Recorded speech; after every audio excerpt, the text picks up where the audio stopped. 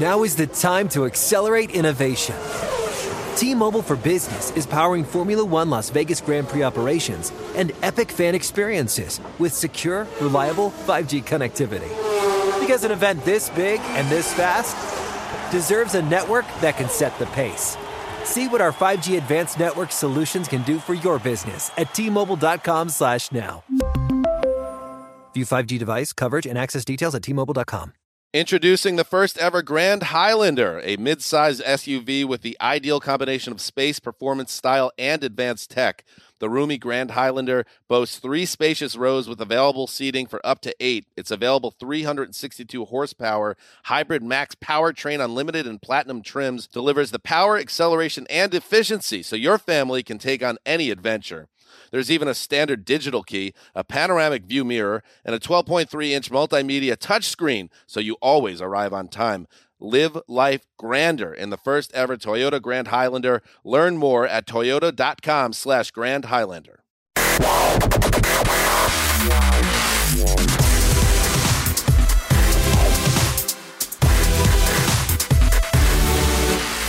Hey everybody, it is Wednesday, January 18th, 2023. Welcome to the NFL Fantasy Football Podcast, where we finally decided to write back. It's me, your man, MG Marcus Grant, joined by Michael F. Florio. Out there in the ether, well, it's not the whole cast of specialists anymore. We got Ryan Dennis, who is producing the show because someone gave the crazy idea to Randy to take the day off. What?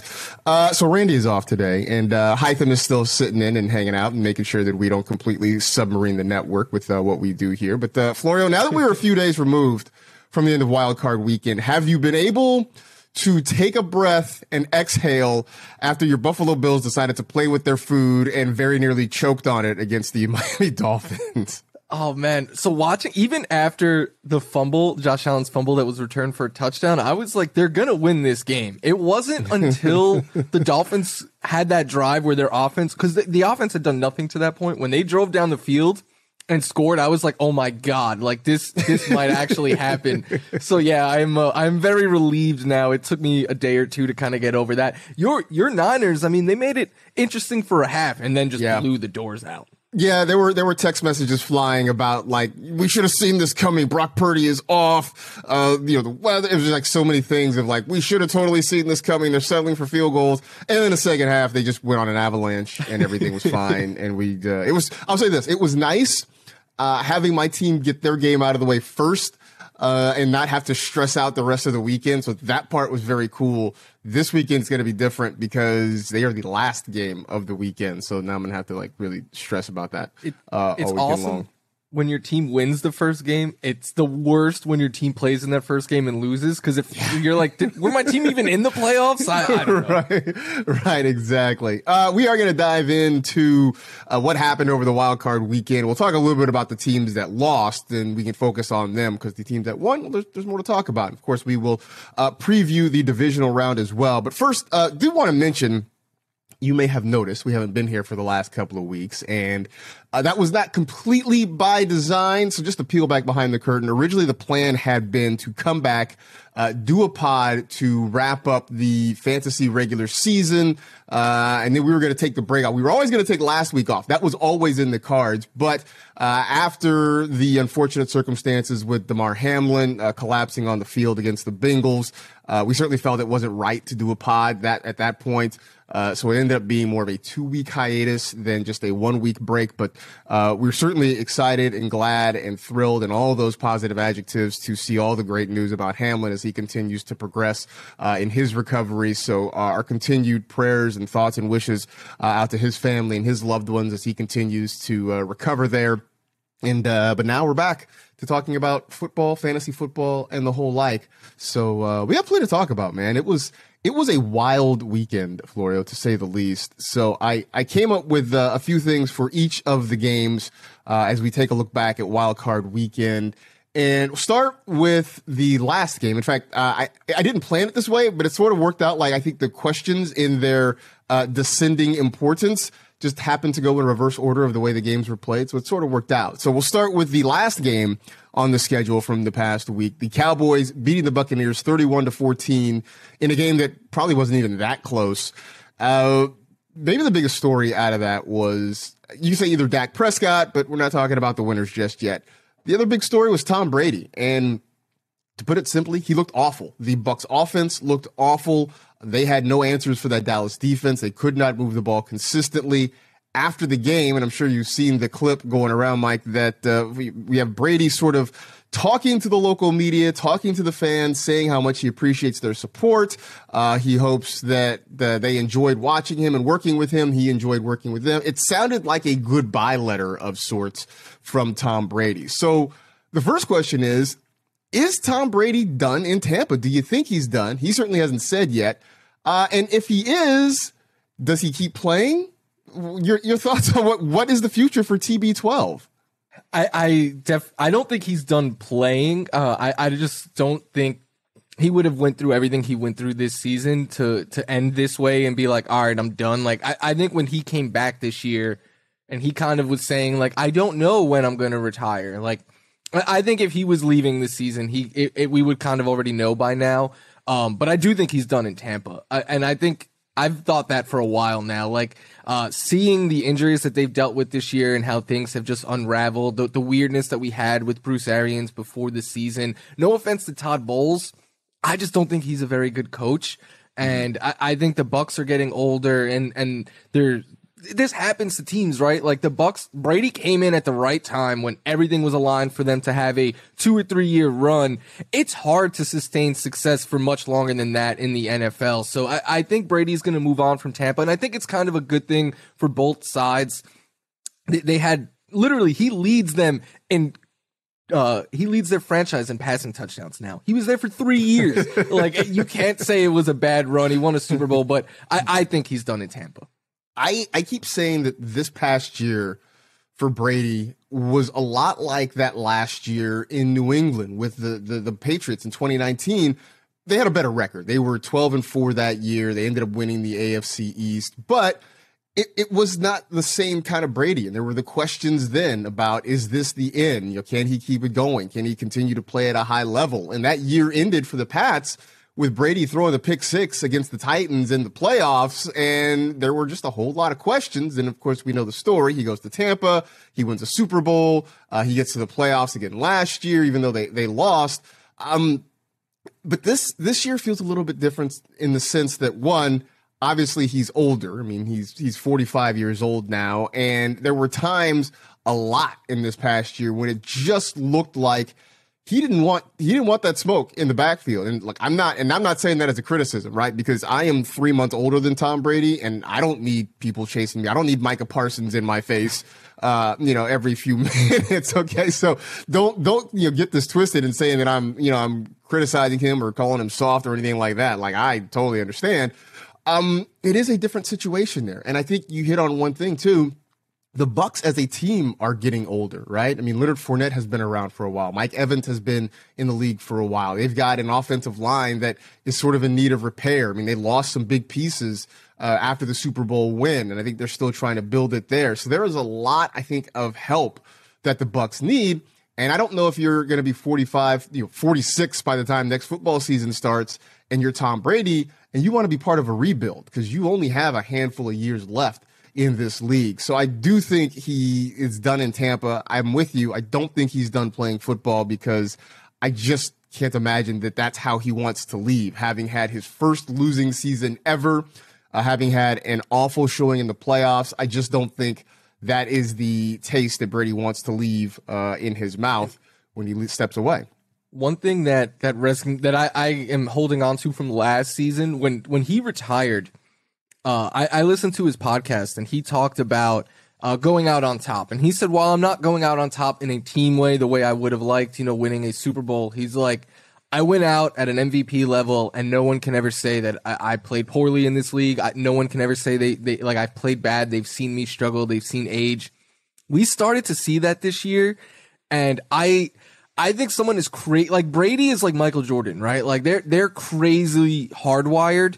They care. Like, I think regular people like Drew Brees, Peyton Manning, who clearly were on the decline and looked bad there last year, and they were like, all right, this is it.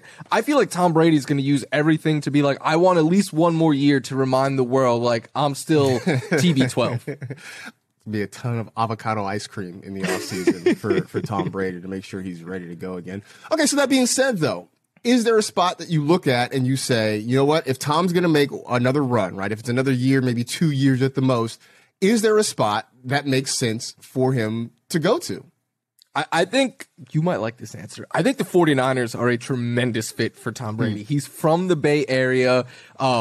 They have a good O-line. They could get him protection. And even more so than that, the signs of decline this year from Brady, in my opinion, were on the deep ball. He's still, when it comes to the short to intermediate passes, he still has his fastball. He still has his pinpoint accuracy. And if there's one offense that's all you need to be a top team in the league, it is the San Francisco 49ers. I'm not sure if they'll want to do it because that means moving on from Trey Lance and Brock Purdy, at least for a year. I think most realistic is probably the Raiders, but to me, I think the best fit would be the Niners. I mean, who needs Tom Brady when you have the new Tom Brady? Why do you want the old Tom Brady when you got the new Tom Brady and Brock Purdy? I mean, the Patriots went out all these years ago and they found a 6th round quarterback to help lead them to a dynasty. Well, the Niners did them one better. They found a 7th round quarterback that seems to be on his way to helping them. I don't know about that, but that's an interesting fit. I know the Raiders are sort of a popular pick. I was talking with Dwayne McFarland recently, and he actually brought up an interesting point. The Dolphins could be an interesting one, especially because the Dolphins lost a draft pick because of the tampering with Brady, a couple years ago, and they thought maybe they're going to bring him in. It didn't work out. The league penalized him a draft pick. So if you're going to get penalized for going after Tom Brady, why not actually just go after Tom Brady? And I mean, you talk about just having accuracy and weapons out there. I mean, you've got two pretty good ones in Tyreek Hill and Jalen Waddle that might be able to help you out there. So, yeah, there are a few spots. I know this is going to be, I'm sure, a lot of off-season chatter, a lot of off-season fodder. I'm sure people will be following his real estate moves and his social media moves and all that kind of stuff. We're going to hear New England thrown in there a lot, I think. The Jets, like every team is going to be tied to Tom Brady at some point. Every team that kind of needs a quarterback is going to be tied into Tom Brady, definitely in the offseason. So we will wait and see.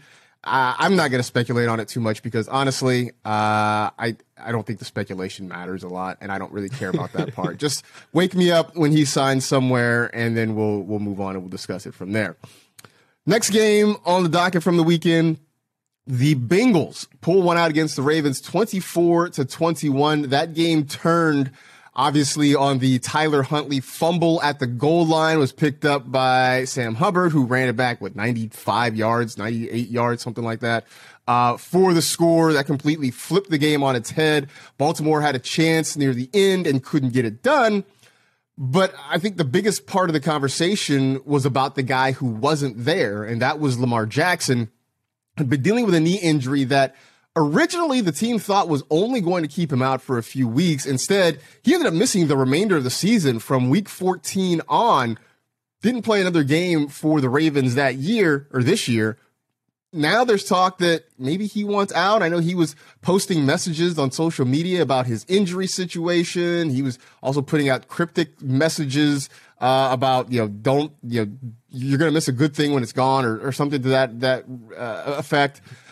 So I guess the simple question is sort of like with Brady, but maybe under different circumstances, is Lamar done in Baltimore? I don't think so, but I kind of wish he was. Baltimore seems like an extremely toxic situation right now. Like, you had Sammy Watkins last week, kind of like trying to goat Lamar Jackson into playing, and then he was like, I realize he's hurt though. You had Tyler Huntley went out and played a great game, almost pulled off the big upset, and then you had other players being like, well, if Lamar was out there, and then you also had like the Ravens leaking that Lamar wasn't there with the team, but they didn't say that he didn't travel because of an illness until Monday. Like, I don't know. This just seems like a very toxic situation in Baltimore, and for everyone who is saying, like Michael Vick, throw a brace on it and go out and play. And I think RG3 was the ultimate defender for Lamar, being like, no, you don't do that because of what happened to me. But like, if you want Lamar to risk his future to play a playoff game, maybe the team should have taken care of his future already. He's a free agent, right? Like, I would have made the same decision as Lamar if I was in Lamar's shoes, because as much as this game means for the team, if the team wanted Lamar out there, they easily could have paid him by now. I'm always going to be player friendly. I'm going to land Same. on the side of the player in most situations here. And I'm with you 100% on this one, that if you are Lamar Jackson, you have to look out for your future. And it didn't seem like the Ravens were very interested, or at least not in a major way, of locking up Lamar Jackson's future. And we saw that with the negotiations that kind of broke off once the season began. And, I don't know what's going to happen, but you're right. This feels like a breakup in the making. These two sides just don't really seem to be able to get along with one another at the moment. It just seems like this is all kind of coming to an end. And I honestly would be surprised if Lamar Jackson is back in Baltimore. I think we've seen the last of him in a Ravens uniform. I think what happened and the way this season ended for both sides has left a sour taste, right? Because Lamar is feeling like the team hasn't really committed to him. And at the same time, I think the team is kind of feeling that way too with the way things ended, that Lamar not only not playing, but not even traveling with the team to Cincinnati for that playoff game. I think that both sides, not that it can't be fixed, but it just seems like they are really, really far apart. And with free agency coming, there are going to be a lot of teams lining up for Lamar Jackson's services. That being said, if he doesn't come back to Baltimore, or maybe Baltimore is the best fit, is there a spot you look at and say there's a great fit? I know there's one that you and I have sort of talked about privately throughout the season. Is it Baltimore? Is there somewhere else that for fantasy purposes we'd love to see him go? There's somewhere else. It's the one that you mentioned for Tom Brady. I'm pretty sure it's the one that we've talked about a lot this year. Like I'm saying this as a Bills fan. I want Lamar in Miami. Mm-hmm. Like, he's from Miami. There's Tyreek Hill, Jalen Waddle. They have a good run game there with Mike McDaniel. I love Mike McDaniel. I know a lot of people are getting on him because of the issues they had, like with the play clock and stuff. He had a 7th round quarterback making his first playoff start. It's rough. But yeah, I think Miami would be a really, really fun situation to get Lamar. Like, bring him back home. Like, that they would go crazy, I think. I definitely think Miami would be a good spot because you put him back there. And here's the thing.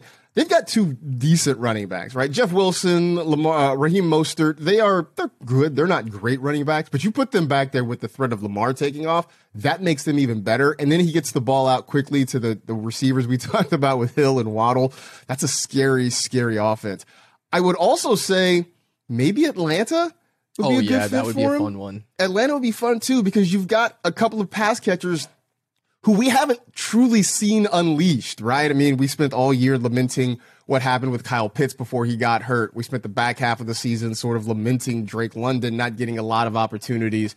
And you got a coach who is destined, come hell or high water, to run the football in Arthur Smith. You give him a weapon like that. It is it's the meme where you see a picture of one guy, you hit the upgrade button, and it's another thing. So it's like you got Marcus Mariota, you hit upgrade, and it turns into Lamar Jackson. That's a massive upgrade at quarterback. And then you hit upgrade on Kyle Pitts, and he becomes Mark Andrews. Right? That's amazing. It would be amazing to see him in Atlanta. So there's a couple of options out there for Lamar Jackson if he decides to not go to Baltimore. And this is another situation that I think we're going to be watching. And I'll say this. I think this is going to be more intriguing than Tom Brady. Brady is interesting because he's Tom Brady and he's been in the league for 20 plus years. And he's, obviously a Hall of Famer and all that. But his best days are definitely in the rearview mirror. Lamar Jackson, I think we want to see what he can do somewhere else and what he can do with those weapons around him there. Giants going to Minnesota and pull out a win against the Vikings. 31-24, the final score in that one. Saquon Barkley, a couple of touchdowns. Daniel Jones looked very good in that game against Minnesota. And there are questions about what his future is going to be. Are the Giants going to actually pay him? That's another conversation for another time. Looking at Minnesota, though, somebody tweeted about it. I don't know if it was you or somewhere else, but talking about the last few games, actually, I think it might have been Rich Eisen. I confuse you two all the time. That about the last few games for Justin Jefferson, and he did not have big weeks the last 3 games that the Vikings played. And trust me, I know as somebody who sort of watched Jefferson in that week 17. Me stressing out over him in fantasy in my championship matchup. So if we're looking at the Vikings, right, Jefferson's still going to be the number 1 receiver off the board, certainly for Minnesota, maybe in a lot of fantasy drafts overall. But Adam Thielen is in decline. KJ Osborne's a nice piece, but he's been hard to count on regularly. After Justin Jefferson, is there another Vikings wide receiver that we're going to have an interest in fantasy next year? As of now, no. I think right now it's Jefferson and TJ Hawkinson would be the other pass catcher you want in this offense. But I think the Vikings are going to be one of these teams that their roster could potentially look a whole lot different next season. I know they just won 13 games, but so kind of smoke and mirrors, 13-win season.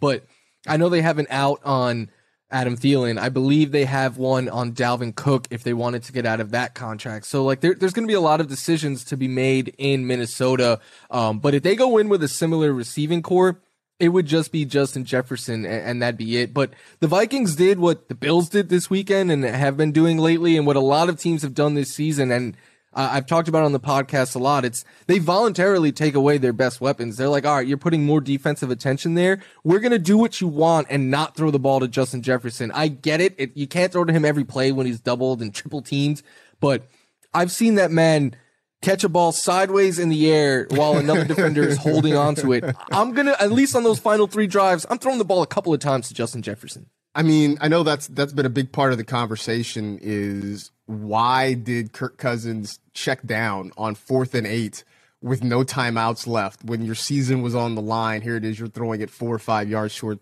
of the sticks. That's been a big part of the conversation. Look, I don't care if he's double, triple covered. I'm throwing it up to Justin Jefferson, and I feel like I got a better shot there. I'll let him try to make the play. And if it doesn't work out, I shrug my shoulders and say, hey, look, we tried, as opposed to just sort of surrendering, which is kind of what it looked like at the end of that game there. Yeah, I don't know that the number 2 receiver in Minnesota is on the roster right now. I don't know if there's something they do in the draft, if they look maybe in the second round or something like that and try to get a receiver.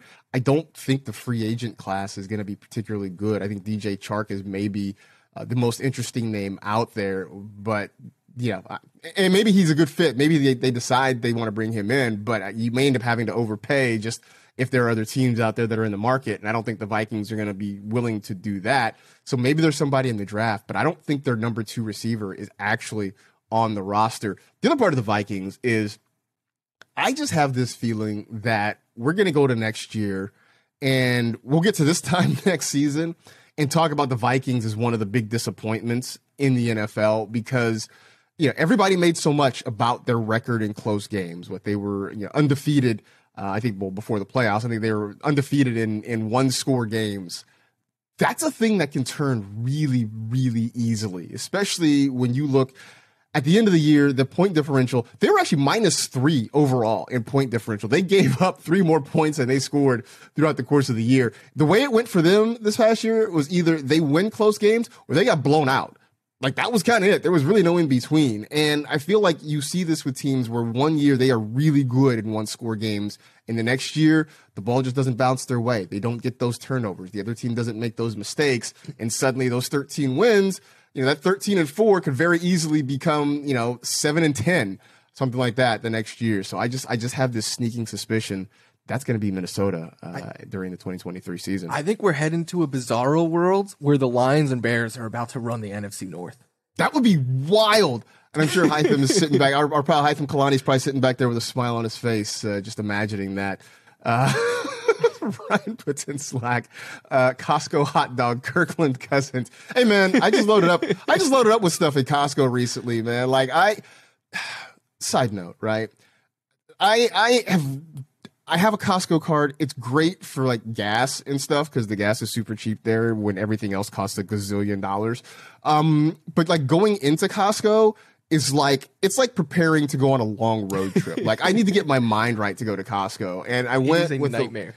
It is a nightmare, right? I went with the wife and kid a couple of days ago, and it wasn't terrible. We kind of went on a Monday, and it was a holiday Monday, but it was a Monday, and it was kind of mid-morning, and it wasn't awful. Like, I don't know how people go to Costco on Saturday. Like, it is, you might as well just, kiss your loved ones goodbye. It is easier to take a ring to the fires of Mount Doom than it is to go to a Costco on a Saturday. But I'm one of those the pizza's shoppers that has ADD. So like, I'll be like, all right, you're looking at like vegetables. Let me go grab other stuff from other parts of the store. In Costco, you cannot do that because you will not find each other. You will never find your loved one again. Like, you're just gonna like, just meet me in the parking lot in an hour. That's what we're gonna do. But the pizza is fire though, and the hot dogs are still $1.50. So shout out to Costco. Yeah, man, we'll get you a $1.50 hot dog at Costco. Second side. I didn't really mean to get into a Costco rant, but now I'm on this, so I'm just going to keep going. The other thing about it is it's weird because like the food court is outside. You don't have to go into the store to get the pizza or the hot dog, but they still want you to show your Costco card. Like, are you trying to not sell me a $1.50 hot dog? Just give me the hot dog. For real. I think they would kill it if they just were like, whoever wants a hot dog, we'll sell you a hot dog. Come on down, get a $1.50 hot dog, get a $10 whole pizza, man. Like, just give me the food. That's all I want. All right, Bills Dolphins. We started the show kind of talking about this 34-31 in a game that was significantly closer than anybody thought it was going to be. You mentioned that Skylar Thompson, 7th round draft pick, was pressed into service after Tua, because of multiple concussions, was forced to sit out the remainder of the season. Teddy Bridgewater was dealing with a hand injury, so he was unable to go. And look, Thompson, no one's going to confuse him with Brock Purdy, but you know what? He went out and he gave it his best effort, and he kept them close. Had a big interception late that sort of sealed their fate, I think, a little bit. But I feel like, yeah, go ahead.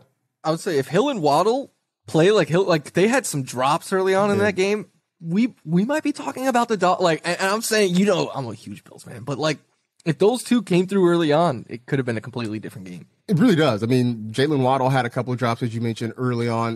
They didn't seem like themselves. Waddle especially. I feel like it took, was it like the fourth quarter, I think, before he got his first catch even in Something that like game? That, yeah, it was a long time into it before he got his first catch.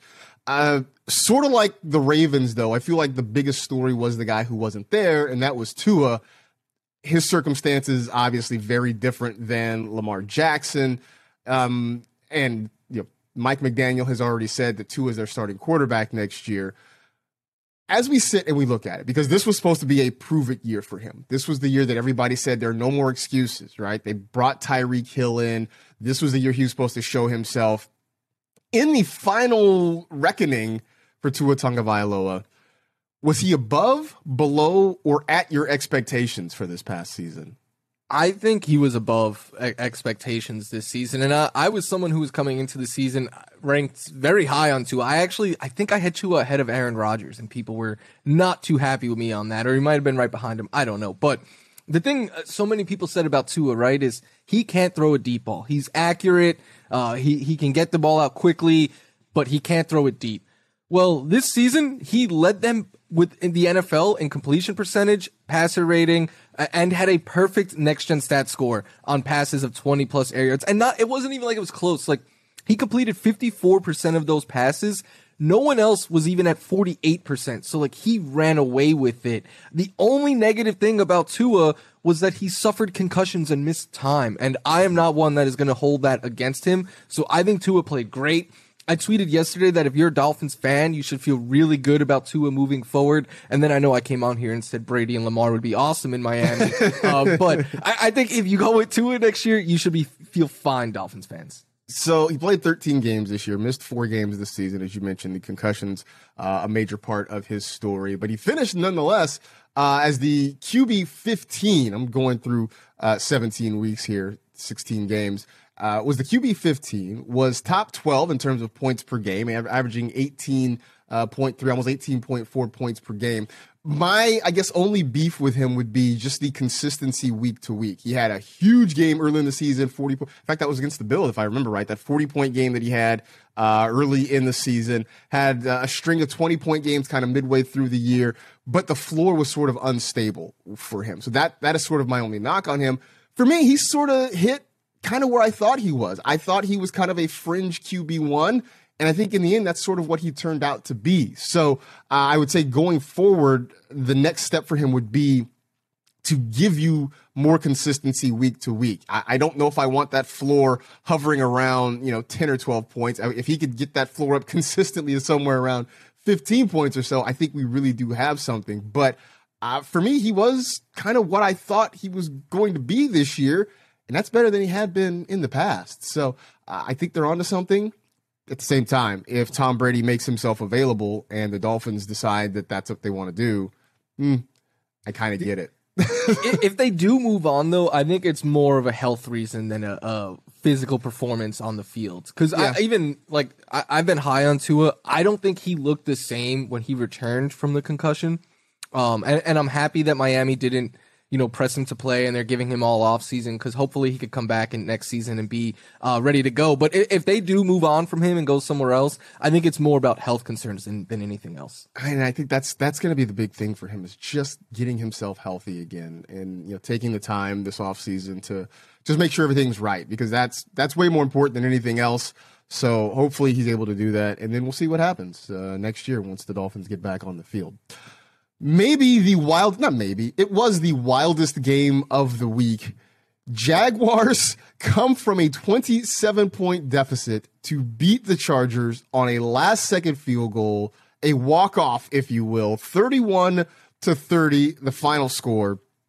And I can't remember a game that was more a tale of two halves. I mean, the Jags could not figure it out in the first half. Trevor Lawrence had the 4 interceptions. They had a punt that bounced off one of their players' helmets and was recovered by the Chargers. I mean, it was the biggest implosion I had seen in a while, followed by the Chargers, #Chargering. And I tweeted it. I think it was 27-0. I tweeted. I said, hey, this starts great. There's still plenty of time left for Chargering. And lo and behold, that was absolutely the case. First off, did you sit through the whole game? And if not, at what point did you remember or realize that, hey, maybe I should turn this back on again? I watched the entire game because just like you, I was like, this is not over. Like I myself tweeted, I was like, great first half for Chargers fans. I was like, hey, Jags fans, don't give up yet, though. The Chargers tend to do weird things and make games close. And we know people who are very close to the Chargers who tell us it doesn't matter what the score is early on. It's going to end up a 1-score game. So I watched it all throughout, and it was a little bit bittersweet for me because these are two teams that I've kind of rallied behind and have been really fun to watch and support. But yeah, man, I think this could be a blessing in disguise for the Chargers because I think there needs to be changes made. Well, they have made some changes. They did let go of offensive coordinator Joe Lombardi, also quarterbacks coach Shane Day have been let go. And, I think there's definitely some criticism for Lombardi, right? Because you've got a quarterback in Justin Herbert who we know has a big arm and can push the ball downfield. And they sort of turned him into a check down guy. A lot of short throws, a lot of underneath stuff. Maybe some of it was just because they didn't have speed guys really on the outside, and certainly missing Mike Williams. That's going to be a decision that is going to be thought about for a long time. Been playing in week 18. Playing week 18 in a meaningless game that the Chargers ended up losing, and then you lose Mike Williams for a playoff game where he very much could have helped your offense. That's one that I'm sure people are going to always kind of pin on Brandon Staley for a while. Do they need more pieces on offense? They've got the quarterback. They've got the running back in Austin Eckler. Keenan Allen is starting to get up there a little bit in age. Mike Williams has had his injury problems. Do they need another receiver or two to sort of make this thing go offensively? Yes, but it's not. They don't need like a star receiver or anything like that. Like they're covered. They have all the firepower an offense should need with Everett and Allen and Mike Williams and Eckler. But what I think they're missing is some speed, like you were just saying. And maybe that's like a DJ Chark, or it doesn't even need to be someone like that. Like I go back to 2 years ago when the Lions offense started picking up steam in the middle of the season and Amon-Ra St. Brown broke out and stuff. It was after they added Josh Reynolds. And that's all they need. They needed someone on the side to just streak downfield and take a deep shot too occasionally. And Reynolds had like a good 2-game stretch when he first got there. And then defenses started playing back and stopped crowding the line of scrimmage as much. I think the Chargers just need someone like that. Someone who could take the top off the defense, who you could throw some deep shots to. I know that's supposed to be Mike Williams, but Williams is more of a contested catch guy downfield. You need a burner. And that's not Joshua Palmer. It's not DeAndre Carter. Like they don't have any speed at all. So I think you add that and it only helps. But to your point on what Lombardi was doing, Justin Herbert this past season had the third lowest air yards per throw amongst quarterbacks. Only Daniel Jones and Matt Ryan were lower. And think about the Colts season and how everything went wrong there. And think about who Daniel Jones is throwing the ball to, and then compare those offenses to what the Chargers have. It's just inexcusable.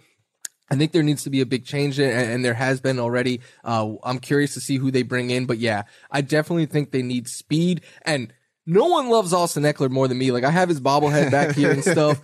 I think he should be a luxury in the passing game and not who you build the passing game around. Exactly. I think that's sort of the thing. He is an option. He's definitely a weapon. He shouldn't be the focal point of the passing game. And it felt a lot of times like that was sort of the case there. And I guess if you are going to make him that, then I think you need to sort of use him sort of the way the Niners have figured out how to use Christian McCaffrey, where they will split him out and they will have him run actual routes out of the slot. You don't see that so much with Eckler. If you're just going to use him out of the backfield, then I think you need to figure out some options downfield.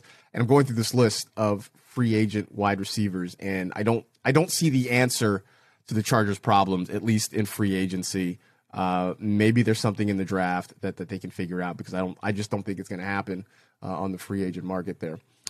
First game of the weekend, last game we're talking about here. The Niners, a 41-23 winner over the Seahawks in a game that, again, sort of a tale of two halves. The Seahawks were pretty much perfect in the first half and had a lead going into the break against San Francisco. Then in the second half, the Niners figured it out. They started making plays. They forced turnovers. The Seahawks committed penalties, and it all sort of fell apart, and the Niners ended up with a pretty easy win. But that shouldn't overshadow what Geno Smith did this year for Seattle. He was amazing pretty much all year long, especially for a guy that wasn't expected to be the starter at the beginning of the year. They came into the season thinking it was going to be Drew Lock. And I saw this note from our friends on the research team. Geno Smith this year had 30 passing touchdowns.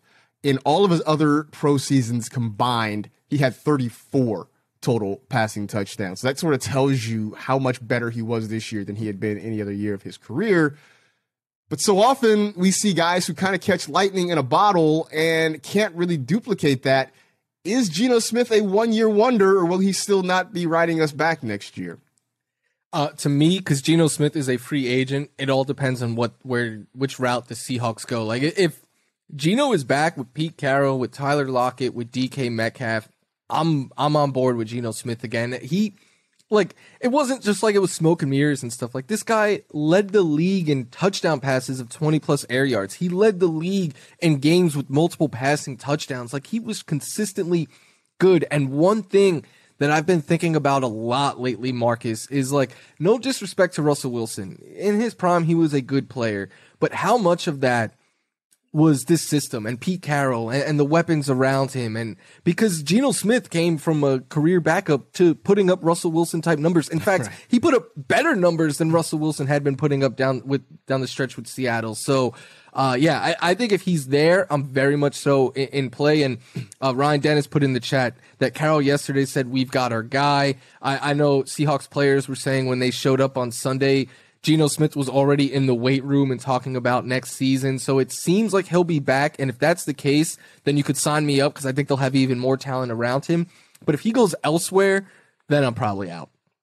Yeah, I don't know that he fits anywhere else, at least not right now. I think he was so good. Now, something tells me that maybe those numbers come down a little bit, but I don't know that he necessarily falls off a cliff. I think we could see sort of a late career resurgence for Geno Smith. And as long as they kind of keep that offense intact, you mentioned DK there, with Tyler Lockett there, Kenneth Walker's back. I'm curious to sort of see what happens with Rashad Penny, if he's going to be back next year, because it looks like they do have a good core of offense. I could see Geno Smith coming out and being kind of another QB1 type, a fringe QB1 again this year. Would you draft him as a top 10 quarterback? That's the next question. If you're drafting it, say, 9 quarterbacks are off the board, Geno Smith is still there, do you make him a top 10 quarterback? I guess I should probably throw out names, but I'm too lazy to do that. so that's the question. Probably not. Not saying I wouldn't rank him as such, but the way that I envision myself drafting quarterbacks next season is kind of similar to how it was this past year. Like, I'm going to want one of the top 7 guys. And if I miss out on that group or top 7 or 8, I think there's like a fall off after that. Then I'll probably wait even further than a Geno Smith and go after some upside. But I will not knock anyone who has Smith in his top 10. And as we were talking about his career resurgence, I had the thought like there's 100% going to be a movie made one day about Geno Smith's career. I mean, they made 80 for Brady. Why can't they make like, hey yo for Geno or something like that? I don't know. I'm gonna start workshopping a Geno Smith movie. That's gonna be my off-season project. See what we can do with that one there. Yeah, I think there's more. I don't think Geno's done quite yet. That seems like bad news for Drew Lock, but I think we're gonna see Geno. Oh, it's over for Drew Lock, right? Hey man, he'll always have that moment when he was rapping on the sidelines. He'll always have that with Drew Lock. Want to do a quick preseason stock or postseason stock watch, I should say. Guys who have maybe made an impact either late in the regular season or through the playoffs, and what this could mean for their fantasy value heading into next year. And I'm not talking dynasty. I'm talking just more redraft at this point. Brock Purdy. Obviously, so much of what happens with him depends on what the Niners decide to do with Trey Lance and all their other quarterback situations. But let's just assume that somehow Brock Purdy wins himself the gig and he's the Niners starting quarterback. Is he draftable as a QB1 next year? I wouldn't have him as a QB1. I think he's very comparable to Jimmy G. I tweeted yesterday some of the stats that we've seen from Purdy and that we saw this season from Jimmy G, and they're pretty close. But then researcher Karine Falcone, who won our Fantasy Live League and is very, very intelligent, she tweeted me and was just like, Purdy has attempted more passes of 20-plus air yards in one playoff game than Jimmy G in all of his playoff games combined. And I was like, okay, that gets me excited because I know he's taking more shots downfield, but I didn't realize it was that much more. I don't know. You watch the Niners a lot more than I do, Marcus, but my thinking is like, Purdy's been great. I don't want to take anything away from him, but I think the narrative should be like, imagine what Trey Lance could do in this offense with these playmakers around him, where it's kind of become Purdy's the guy, get rid of Lance. Yeah, there's a whole lot of conversation, and I don't think anybody's ready to come out and say it, but there's definitely some talk that maybe Purdy is the guy. I think we're going to have a legitimate competition next year between the two of these guys. I'll say this. What you get out of Purdy is he is much more, how do you say? He's better in the pocket, right? He's much more mobile in the pocket and elusive in the pocket than Jimmy Garoppolo is. He's obviously not the runner or the athlete that Trey Lance is. But I think right now, and granted, we've only seen a limited amount of Lance, I think Purdy is a better thrower than Trey Lance. So he's sort of in between. He kind of gives you the best of both worlds. And I think that is what's intriguing about him. And especially if you believe all the rumors that Kyle Shanahan really wanted Mac Jones and was sort of peer pressured into taking Trey Lance. Brock Purdy seems to kind of be everything that you would think Kyle Shanahan would want. But I'm with you. I think his ceiling fantasy-wise is sort of Garoppolo-ish, if that's a word. And so I think that's there. Couple more, just one or two more interesting ones. Isaiah Hodgins. He's really picked it up at the end of the season. Is he the new Gabe Davis in the sense of like he showed up late in the year and he's kind of exciting and interesting? I know a lot of it depends on what happens with Daniel Jones, say, but are we going to be talking about Isaiah Hodgins this offseason the way we talked about Gabe Davis? I don't think so, just because I don't think we're going to be as excited about Daniel Jones and the Giants offense as we were about Allen and the Bills offense coming into this season. But Hodgins is really, really good. Former Bill himself, he has caught every catchable target that has been thrown his way this season. And we've seen a lot of chemistry with him and Jones. He's replaced not only Kenny Golladay, but Darius Slayton as their wide receiver one there. And I feel pretty confident saying that, like, maybe he won't be the one next year. We got to see what they do in the offseason. But if he's one of their starters, I think he's in play as like he would be a later round value pick, but he would certainly fit that mold. I definitely think he's a later round pick. I think he's a guy who still is kind of a depth add at wide receiver just because I don't really think the Giants passing game takes off. I also think they're going to do some things to upgrade their wide receiver room. They have to. I mean, Kenny Golladay was a colossal bust. Had one touchdown in his time with the Giants, and it came in week 18 in a meaningless situation. So he is gone. They got to do some other things, and I don't think Isaiah Hodgins will ever be more than, say, a third wide receiver in this team. But he's played well down the stretch. I give him credit for that, absolutely. Take a quick break. We'll come back. We will look ahead to the divisional round of the playoffs because we got 4 games on tap. It should be all very interesting this weekend. That's coming up next on the NFL Fantasy Football Podcast.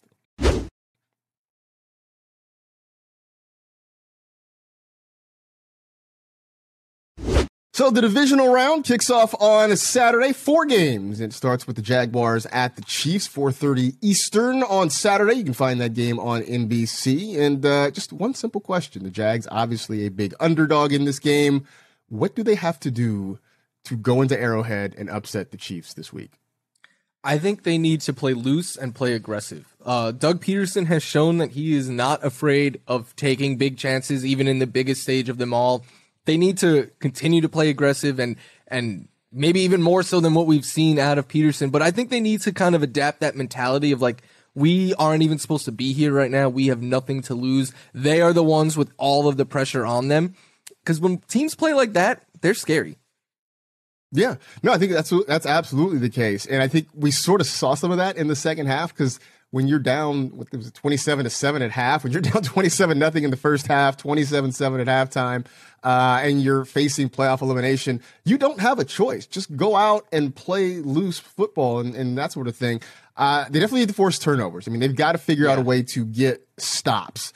Turnover is the best way to do it. If you can somehow force the Chiefs into 3s instead of 7s, that's going to be big. And I think on the other side, that means they've got to score 7s instead of 3s. That means, and I think it goes to your point about being loose, being aggressive, trying to force the issue and, punching it in the end zone where you can, because you know that if you end up having to kick field goals, Patrick Mahomes is going to make you pay on the other end. No one ever beats the Chiefs kicking field goals. Nobody ever beat the Chiefs kicking field goals. I think this is going to be a high-scoring game because Kansas City has given up some yards through the air. I think it's going to be interesting to watch. I think, if you're playing DFS, a Jaguar stack might be kind of interesting with, say, Trevor Lawrence and Christian Kirk, because I think there's a chance for the Chiefs to score and put the Jaguars in a negative game script, force them to throw the football. Giants at the Eagles. That's the second game on Saturday, 8:15 Eastern. That one on Fox. These two teams met twice during the regular season. Obviously, the Eagles won both of them. First time was sort of a blowout. Second time, a little bit closer than I think Philadelphia wanted it to be. So is the third time the charm for the Giants?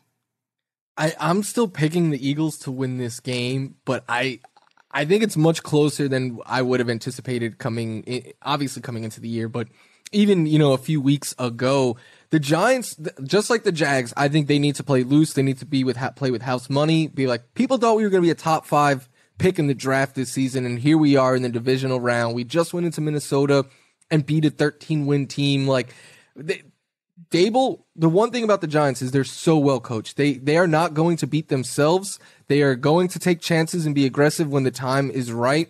I think the biggest thing for them is they need to contain the run game of the Eagles and specifically Jalen Hurts. Like if Jalen Hurts is beating them with his legs, I think the Giants do not have a chance. But if they could kind of make them have to beat them through the air, I think that's their best bet. And I think we saw that later in the season. The Giants get better at run defense because that was a thing that early on they were just able to. They were awful at run defense. Teams are running through them left and right, and I think we've seen the guys up front get a lot tougher. I think the way to win in Philly is sort of what they did in Minnesota, which is to go in, control the football, control the clock, more importantly, sort of keep the crowd out of it. And we saw that against the Vikings, some long drives, time-consuming drives, and ending those drives in touchdowns. And so Saquon Barkley, like being a big part of the game last week against the Vikings, can be a big part of the game this week against the Eagles. The difference being Philly's defense is quite a bit better than Minnesota's, so the opportunities may not be as plentiful. The upside for the Giants is these teams, right? You've seen them twice a year, so we'll see what happens there. But I'm with you. I picked the Eagles, but there's a part of me that wouldn't be 100% surprised if the Giants went in there and maybe shocked the world a little bit and got a big win. We got 3 NFC East teams in the playoffs. We'll be down to at best 2. Depending on how things go this week. Turning to Sunday, the one that we know Florio is going to have his eye on. It is the Bengals at the Bills, 3:00 Eastern. That one on CBS. You know this team better than any of us here on this show. You watch them closely. You follow them closely. It felt like last week they were going out of their way to try to make a statement.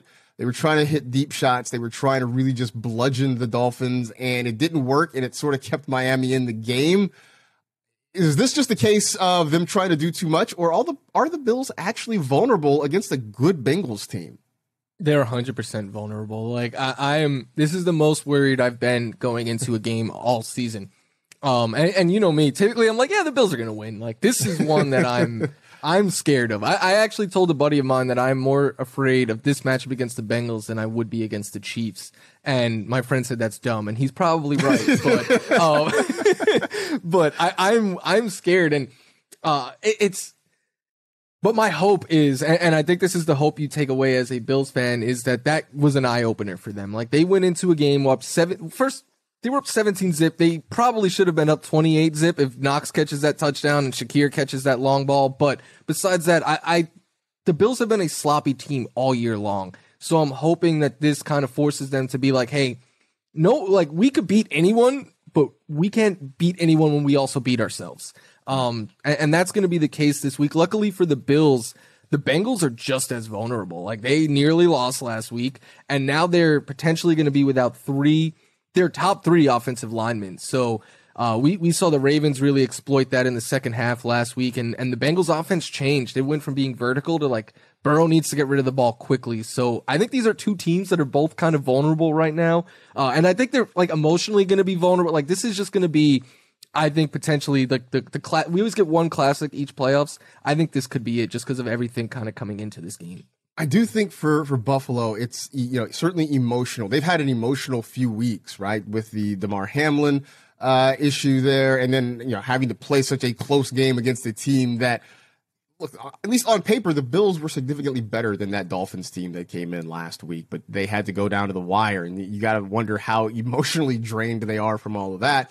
The Bengals, on the other hand, are just physically beat up, and that's generally what happens when you not only play a division game, but you play a Ravens team that tends to be very, very physical there. So you mentioned the starters not being available for Cincinnati. That's going to have a big impact on what happens there. But I do think the Bills are sort of vulnerable. They don't look at the end of the season like that juggernaut we saw at the beginning of the year. I mean, we saw that game against the Rams in week 1, and obviously at the time we didn't know who the Rams were going to be. But I remember the first couple weeks of the season, the Bills were just running over people.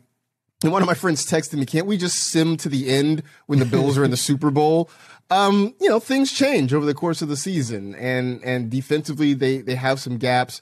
Offensively, they've missed some plays. They tried to play a lot of hero ball. So they are vulnerable. If they can pull it back together, though, and look like that team we saw back in September, early October, then I think they go back to being one of the favorites in the AFC. I'm very fearful of Lou Anarumo, and if people are like, who? That's the Bengals defensive coordinator who invented the game script on how to stop Patrick Mahomes. And not only that, he's not afraid to completely be like, well, this game plan isn't working. Let's go to game plan number 2 and do something completely different. So if the Bengals win, I actually think it's going to be because of their defense, not their offense. So we'll see how that goes, because that one I think has the makings potentially of an instant classic this weekend. Last game of the weekend, 6:30 Eastern on Fox. It's the Cowboys at the 49ers.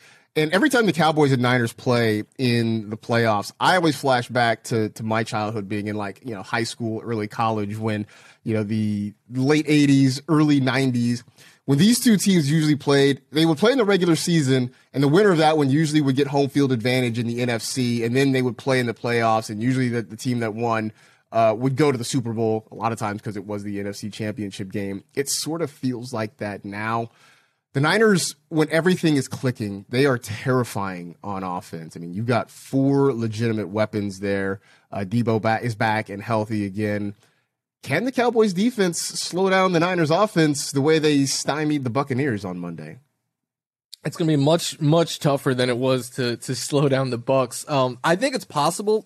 I do not envy the people who have to try to game plan to stop this offense, because I don't know how. Like, all right, we take away Christian McCaffrey, they have Deebo Samuel. We take away him, they have George Kittle. Oh, and they also have Brandon Ayuk, who could burn you downfield. Like, I don't know how you slow down this offense, but what I do think, and I'm pretty confident in saying this is also the toughest test for Brock Purdy. Like, the defenses he's faced, I would say right now that the toughest one, like, up until the Cowboys, has been Washington, maybe Tampa Bay, and none of those defenses are close to the unit that the Cowboys are. But luckily for them, the Cowboys secondary is pretty beat up right now. So I think Purdy's just going to kind of have to do what he does and get Deebo and those guys the ball quickly and let them do their thing. I will say, as a Niners fan, this Cowboy defense scares me, right? The idea of Micah Parsons and that pass rush coming after Brock Purdy. And it was one thing to see him sort of dodge and sidestep. I mean, he was like the 5 Ds of dodgeball, right? Like dodge, duck, dip, dive, and dodge. It's what he did around the Seahawks. It's going to be a little bit different trying to do that against the Cowboys. And so it is going to be important to get the ball out quick. I think he got away with some throws against Seattle that he might not be able to get away with against Dallas. So we'll see how that goes. But if he can get into a rhythm and get the ball out to those guys quickly, whether it's McCaffrey or Ayuk, Deebo, Kittle, whomever, they even sprinkled in some Jawan Johnson, then I think he's going to be there. I do think the Niners can sort of make the Cowboys a little bit one-dimensional. We know how good they are at stopping the run. So if they can slow down the run, that's going to help. They're very vulnerable to the play action, and Dak's been very, very good. He was amazing with play action throws against Tampa Bay, and so that could be a big weakness for San Francisco if Dak can get the passing game going through play action. Ryan mentioned it's starter jacket city. It is.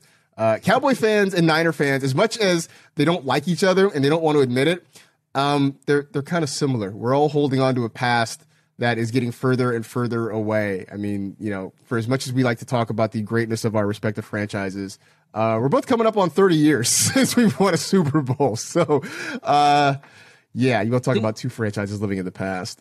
Things have been better for the Niners than the Cowboys, at least as of late. A little bit better. They've been to a couple Super Bowls. They haven't won any of them, but they've actually been to a couple of Super Bowls. It's been a while since the Cowboys have been in that last game of the year. Whew. We took a couple weeks off, and I think I lost my stamina to do a podcast. That was that was a lot, but we got through it all. So yeah, it should be a fun weekend. Beyond the Bills-Bengals game, which I know you're going to be breathlessly waiting for, is there one that you are super excited about this weekend? I mean, not to sound like a company man, I'm very excited about all of I think they're all fun matchups that kind of broke right, but Jags Chiefs to me is the other one that I'm really excited for, because this Jaguars team has so much to watch them kind of come to life and blossom before our eyes and see Trevor Lawrence become everything that he was promised to be, and Christian Kirk live up to that high contract that he got. And they're only getting better, because a lot of people keep forgetting Calvin Ridley is already on this team and is going to be coming back next season. So I don't know if they win that game, but just to see what that young team could do against, the class of the NFL, I'm really excited for. No, I'm with you 100%. It's Vince Vaughn at the end of Swingers, and they groans up and they're groans up and they're groans up. And it is, it's watching the Jaguars kind of grow up before our eyes. And I always think of old Jason Mendoza from The Good Place, man. I wonder where he is right now. And, has he switched from Bortles to Lawrence? Because he absolutely should. At this point, do they have Waffle Houses in Kansas City? Because that question. Seems to be where they go celebrate. So that's a good question. You know what? There's the Google machine. Let's see. Because by the way, I mean, I'm sure I'm sure I've told you about my unhealthy. You love Waffle House. My unhealthy fascination with the Waffle House. Yes, there are multiple Waffle Houses in the Kansas City area. So we'll see if the Jaguars pull off the upset. Does Trevor Lawrence go to a Waffle House in Kansas City? Or does he wait till he gets back home? I know Mahomes had good things to say about Lawrence going to Waffle House last week. I don't think he'll be as happy if Lawrence ends up in a Kansas City Waffle House this week. Probably not. But when I saw those tweets going around, I'm like, he's my QB1 now. Is Waffle House your number one? I mean, it depends on what category. If you're talking about middle of the night, I'm looking for an adventure and a meal all at the same time. Absolutely, it's the 1.01. Yeah. It's not fine dining. You don't go there for the food. You don't go there for the service. You go there because you might be a little bit inebriated and you want a meal and maybe a show to go along with it. That's why you go to Waffle House. I've never grew up in an area that has them. I've only been to one like once or twice in my life. Oh no, they don't have them in California. They don't have them in California. The closest one to here, I think, is like Phoenix, which is not really just around the corner. But whenever I'm in an area with a Waffle House, you can damn well bet that we are going to the Waffle House. So absolutely, we're gonna make that happen the next time. In fact, I'm just put this out there, right? Because I know they put out the notice. I know we're going long. I don't care. The Fantasy Football Expo, which is in August, I think registration opens in the next couple of weeks. There are Waffle Houses in Ohio. In fact, when I was there last year, the first thing I did, I jumped in my rental car in Cleveland. I pulled into Canton, and the first thing I did when I got to Canton was sat down and ate at a Waffle House. And I met our friend Lawrence Jackson from NBC Sports Edge in person. It was great. If we get to go this summer together, I would love to. Oh, you were going to Waffle House. We were absolutely going to Waffle House. If we are going to be in Canton for the expo, you and I will go to a Waffle House. We might just eat every meal at Waffle House because that's just how I roll. Are you a waffles over pancakes kind of guy? Because I like pancakes. I feel like both have their place. I don't discriminate between waffles and pancakes. French toast to me is a distant third, but those two are very close. Yeah, it's just soggy bread. Like I don't know if I'm really big into French toast. But the Waffle House, it's all about the hash browns, man. Scattered, smothered, covered, and chunked. That is my jam at the Waffle House. Now I need something to eat. That feels like a good spot to shut this one down for the day. We appreciate you hanging out with us, of course, as always. That'll do it for this edition of the NFL Fantasy Football Podcast. Stay happy, safe, and healthy. Do good and live well. Enjoy the playoffs this weekend, and we'll talk to you next week.